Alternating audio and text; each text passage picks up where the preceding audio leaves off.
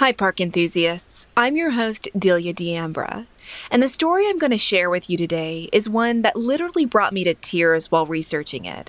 Mostly because I feel like the victims in this case were doing the same kind of adventuring that my husband and I do on a regular basis. They were just people traveling to and camping near national parks they'd never been to before. The story takes place in British Columbia, Canada, in the summer of 2019.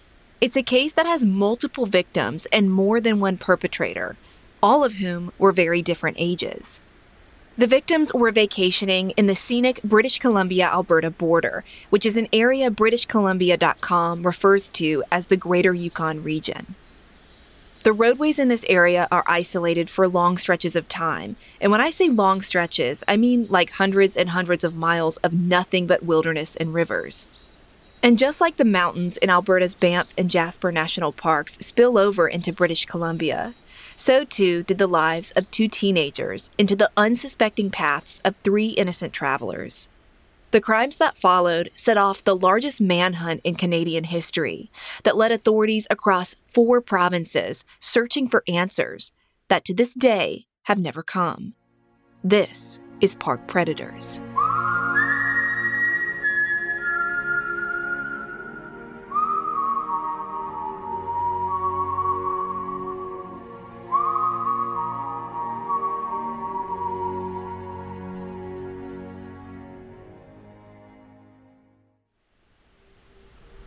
On July 22, 2019, Split Lake First Nation safety officer Albert Saunders was driving around on his normal patrol route in Manitoba, Canada, when he spotted a traffic violation. Up ahead of him, he saw a red and gray Dodge pickup truck with a camper shell on the back run a red light at an intersection. Albert quickly flashed his lights and pulled over the truck. Inside were 2 young men who appeared to be in their late teens. They looked nervous, really nervous. Albert told them he'd watched them run right through that red light and that they needed to be more careful. The teens just nodded in agreement and apologized. Albert told the Daily Mail, quote, "They looked scared. I spoke to the one with the mustache and he just kept saying, 'Sorry.' They didn't say where they were going." End quote. A little unsettled by their nervous jitters, Albert said he decided to search the boys' pickup truck and camper shell, but he didn't find anything suspicious. The only items in the back were survival gear and maps, pretty common belongings for people driving in that area who like to hike or camp in the wilderness. Realizing he had nothing to keep them further, Albert told the boys to be more careful driving and sent them on their way. As he watched them drive off, Albert had no idea he was letting 2 serial killers go free. 6 days before Albert made that traffic stop, 2 motorists driving on Alaska Highway 97 on the morning of Monday, July 15th, pulled over to check on a blue 1986 Chevrolet van. The van, which had an Alberta license plate, was parked 20 kilometers or about 12 miles south of a town called Liard Hot Springs, British Columbia. The blue van got the motorist's attention because the back window was busted out and there was glass all over the shoulder of the road. When they looked inside, they found the bloodied bodies of a young man and a young woman. Both appeared to have been shot multiple times. The drivers immediately called 911, and within a matter of minutes, Royal Canadian Mounted Police detectives responded to the scene. The victims' bodies were transported to Abbotsford Regional Hospital, where a medical examiner performed autopsies. 2 days later, the ME positively identified the couple as 24-year-old Chynna Deese from Charlotte, North Carolina, and 23-year-old Lucas Fowler, a local ranch hand who was originally from New South Wales, Australia. RCMP investigators contacted both Chynna and Lucas's families and learned that the couple had just recently set out on a road trip together in British Columbia. Their plan had been to visit as many national parks and forests in Canada as they could before the long winter set in. Their families told police that Lucas had met Chynna in Croatia while she was working at a hostel, and the two had quickly become close, bonding over their love of traveling. They'd started their journey to tour Canada's national parks as soon as Lucas wrapped up a season of work with Spirit View Ranch in Rycroft, Alberta. Within months of meeting, the couple was inseparable, and their families told the Gazette that after traveling for a year or so, they had plans to get married and live in Australia. In fact, both Chynna and Lucas had joked about how their future kids would need to live in Australia for at least 2 years in order to make sure they developed Australian accents. Stephen Fowler, Lucas's father, was a chief inspector with the New South Wales Police Force in Australia. At a press conference in Canada right after his son and Chynna were identified, he told reporters, quote, "I may be an experienced police officer, but today I'm standing here as the father of a murder victim. We're just distraught. Our son Lucas was having the time of his life traveling the world. He met a beautiful young lady and they teamed up. They were a great pair and they fell in love. It's a love story that ended tragically." End quote. Stephen told Canadian newspapers that Lucas had purchased the blue van with the intent to repurpose it into a camper so that he and Chynna could travel to Alaska and save money on their lodging. In North Carolina, Chynna's mother Sheila told reporters for WSOC News that despite the horror of finding out Chynna was murdered, she found a small comfort knowing that her daughter died next to the man that she loved. After identifying the victims, detectives put out an all-points bulletin for people to come forward if they'd been driving near Liard Hot Springs on July 14th or July 15th. Detectives also scoured the area for surveillance video that they thought might help them pinpoint the couple's movements and their last known location before they'd been killed. And as luck would have it, RCMP investigators caught a major break. Cameras at a gas station in Fort Nelson, British Columbia, which is about a 3.5-hour drive from the town of Liard Hot Springs, captured crystal clear video of Lucas and Chynna pumping gas into their blue van on the afternoon of Saturday, July 13th. In the video, which was posted by the Vancouver Times, you can see the couple embracing one another lovingly while they wait for the tank to fill. You see Chynna go into the store to pay, and then they pull away out of frame in their van. That was the last footage police were able to find of them, and nowhere in it did it show the couple with anyone else or strangers approaching or following them. Right after police collected that footage, several witnesses came forward and said that they'd seen a young man and woman matching Chynna and Lucas's description, sitting in lawn chairs near the hood of a blue van on the afternoon of Sunday, July 14th. The location that these witnesses spotted the van was on Alaska Highway 97, near Liard Hot Springs, the same location where the couple's bodies were eventually found. The witnesses said that Lucas and Chynna had the hood of their van propped up, which indicated they were having car issues. The witnesses said they asked Chynna and Lucas if they needed help, but Lucas told them that they were fine and they were just waiting for the van's flooded engine to cool down. The witnesses said the couple didn't appear to be in any distress. They were just hanging out in their lawn chairs. Another witness came forward and told RCMP detectives that on that same afternoon, they also saw the couple, but that time they saw a man talking to the pair. This witness described the mystery guy as white with a dark-colored beard.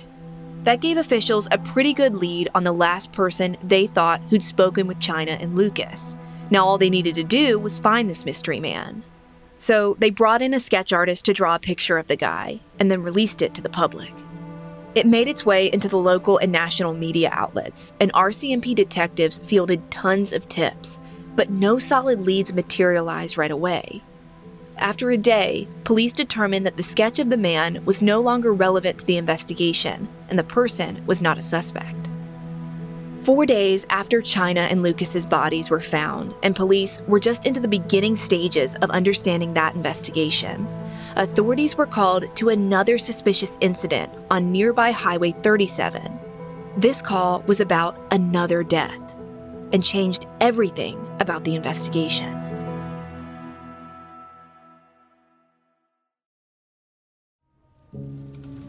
At 7:30 a.m. on Friday, July 19th, 470 kilometers, or roughly 292 miles west from where Lucas and Chynna's blue van was found, motorists discovered a truck on fire near the side of Alaska Highway 37. This pull-off was in a popular camping and fishing spot called Deese Lake. The truck that was engulfed in flames was a 1993 red and gray Dodge pickup truck with a camper shell on the back of it. About an hour into processing that scene, RCMP officials determined that there was no evidence indicating that someone had been in the vehicle while it was on fire. A short time later, at 8:30 a.m., a driver raced up to officers working that scene near Deese Lake, and they reported that they'd found a man's body laying in the brush in another pull-off just south of their location. And sure enough, when investigators went to check it out, they found the body of a heavy-set white man with a gray beard who appeared to be between 50 and 60 years old.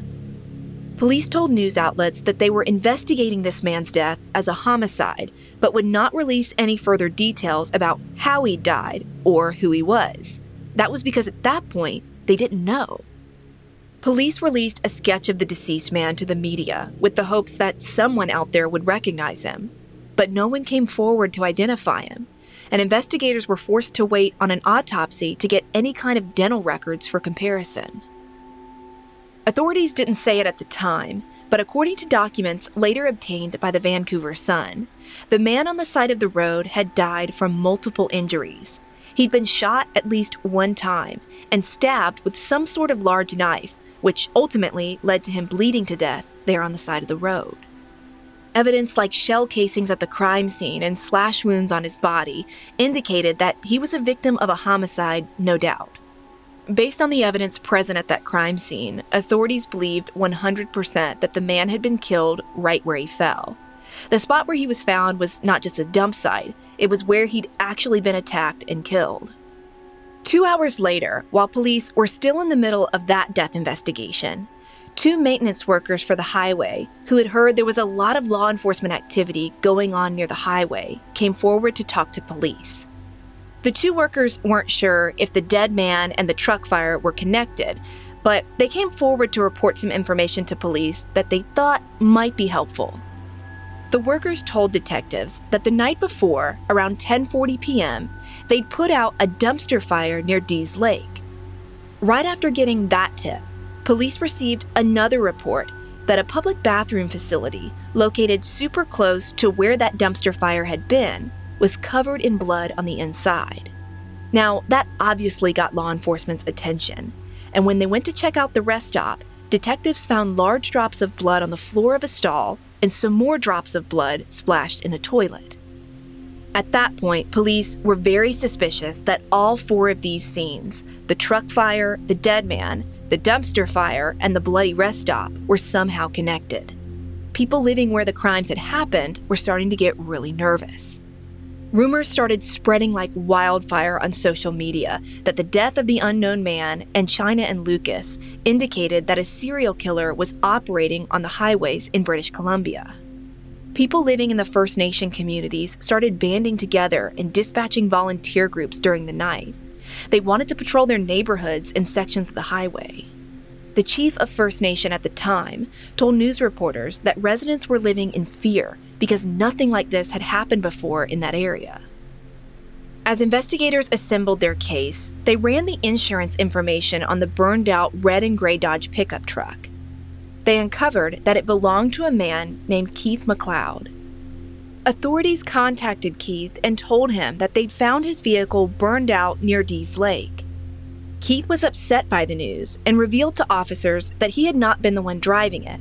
His 19-year-old son, Cam McLeod, had been using it, and it had been several days since he'd heard from his son. Keith explained that Cam had been traveling since July 12th with his best friend, 18-year-old Briar Schmigelski.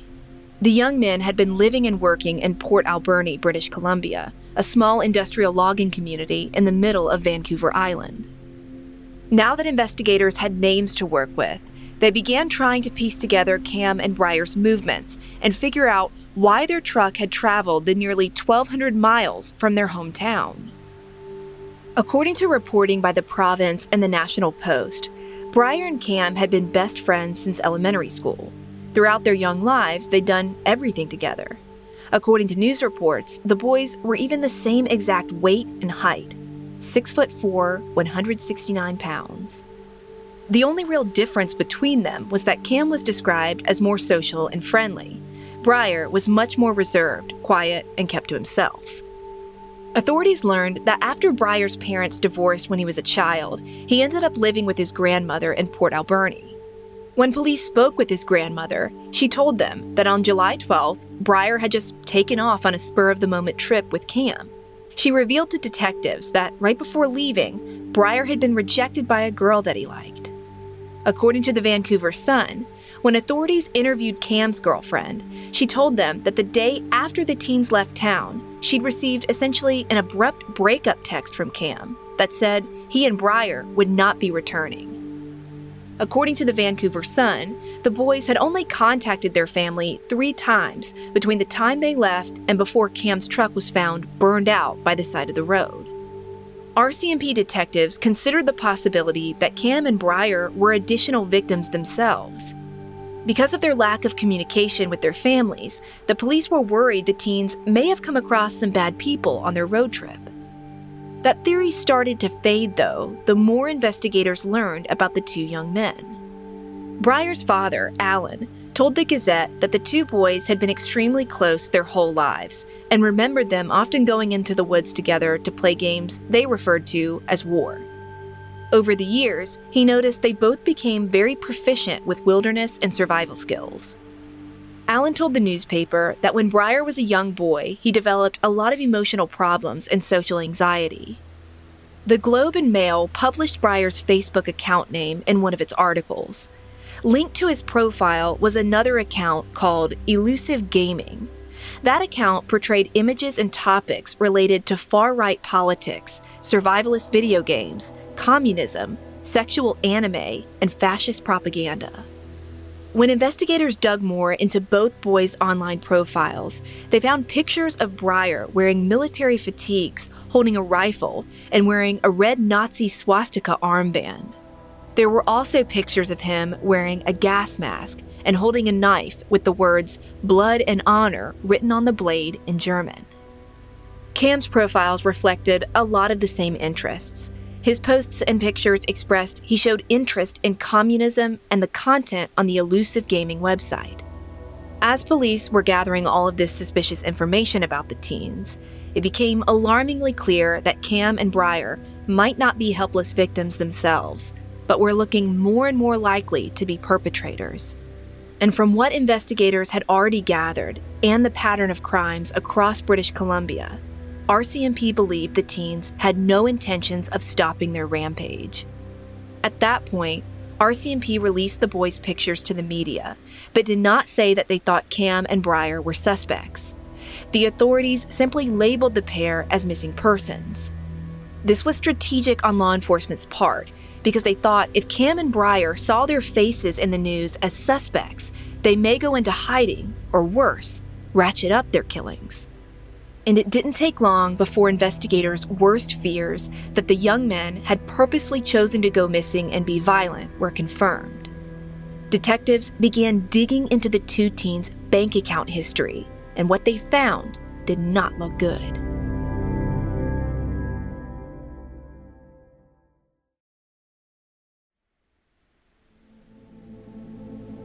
When RCMP detectives followed the financial movements of Cam and Breyer and reviewed surveillance video from stores near the murder scenes, they discovered some very interesting clues.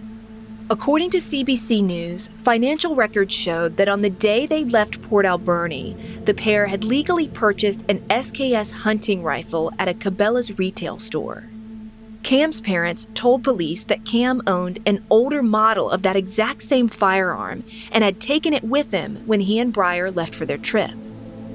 The Vancouver Sun reported that on Thursday, July 18th, 3 days after Lucas and Chynna's murder near Liard Hot Springs, police determined that Breyer had used his debit card at a convenience store between Liard Hot Springs and Deese Lake.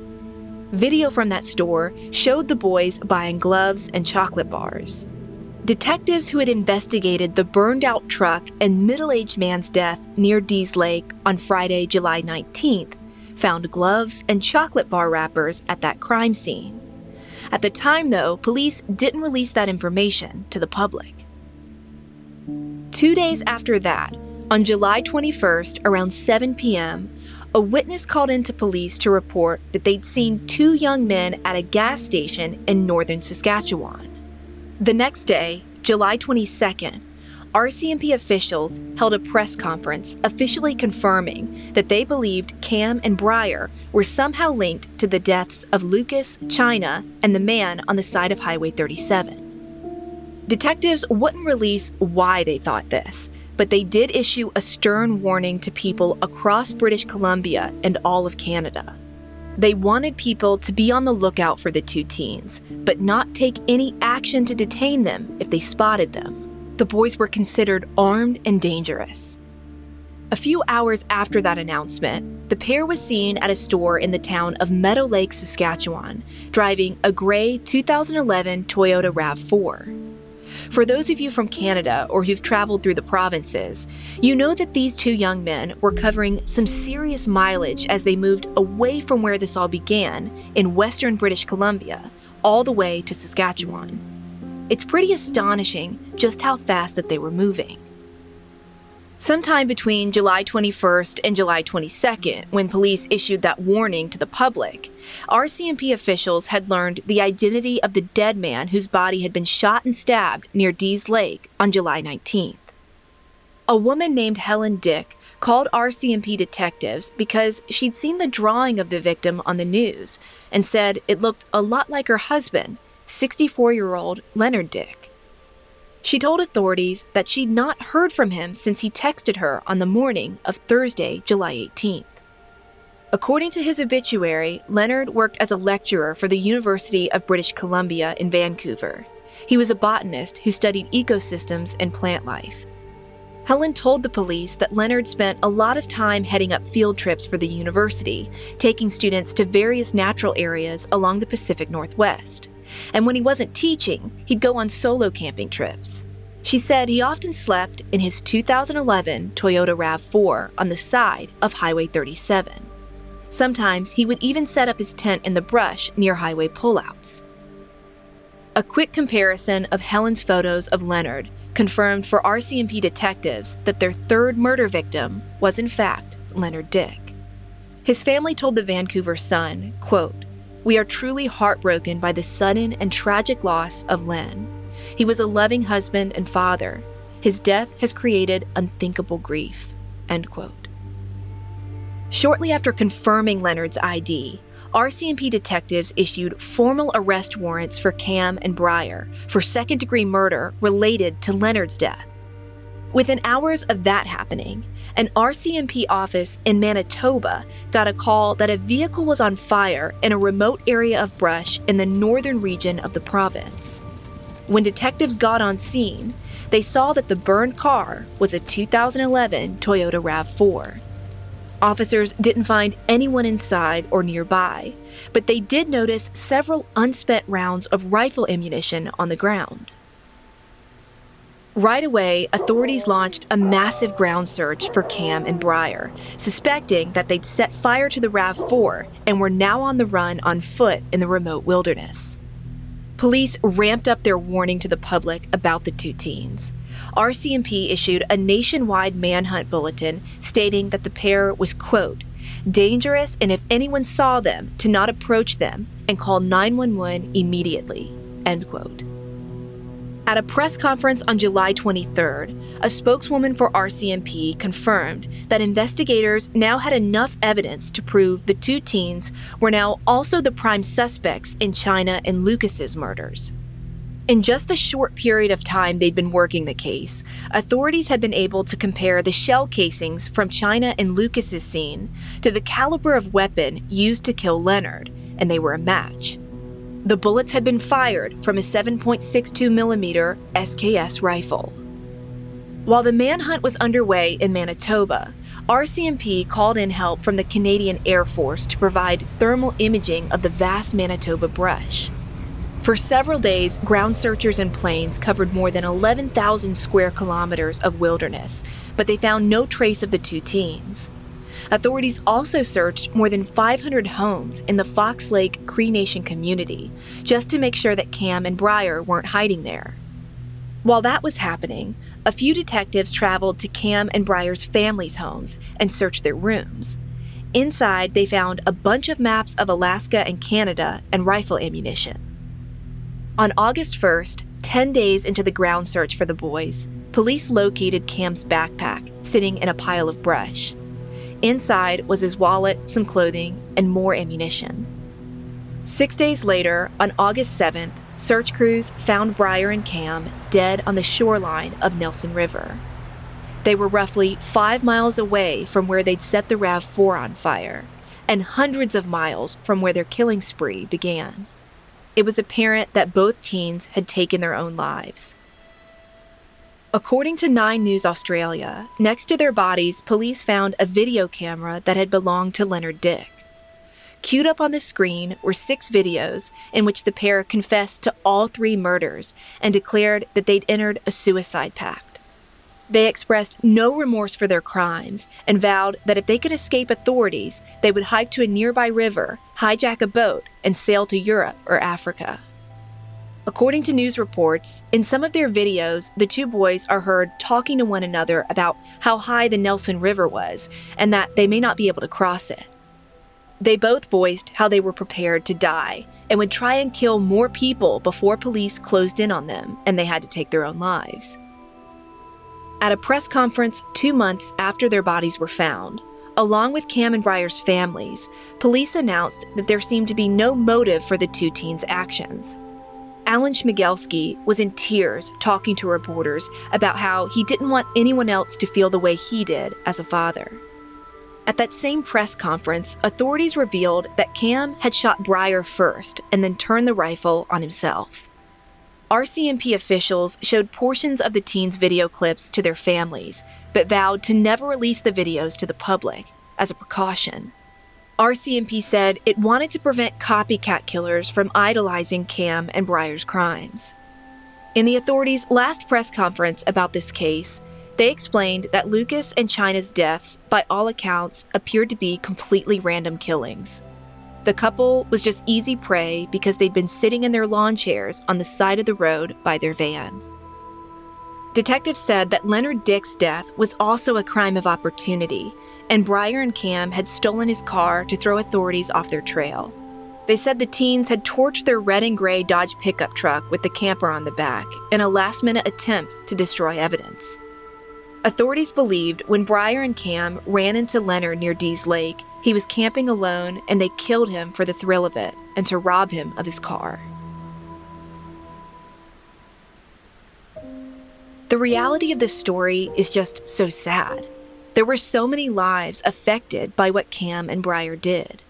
Even though the teenagers will never face justice in this life, the families of their victims and many people who frequently commute Highway 97 and 37 in Canada are making sure that Chynna, Lucas, and Leonard's memories continue to burn bright and never fade. In July 2020, 1 year after the murders, a memorial with 2 crosses, handwritten notes, flags, and flowers was erected at the spot where Chynna and Lucas were killed. In an interview with CBC News, Sheila Deese said she felt like she'd been living in a movie that she never wanted to be in and would never watch. She expressed immense gratitude for the local people and truck drivers who built the roadside memorial. In another interview with an online news outlet in Australia, Sheila shared the last text messages she exchanged with her daughter on Saturday, July 13th.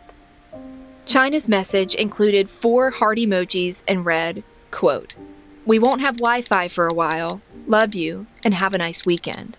End quote. Sheila went on to explain to the publication that she never had an ounce of worry that Lucas and Chynna would be unsafe in Canada. She said Chynna had already traveled to 13 different countries in her life, and Sheila never expected that last text message from Chynna would be her last. I think what happened in Canada in 2019 is a reminder to all of us to always be vigilant of strangers on the highway, even if the people in the car next to you have the faces of teenagers.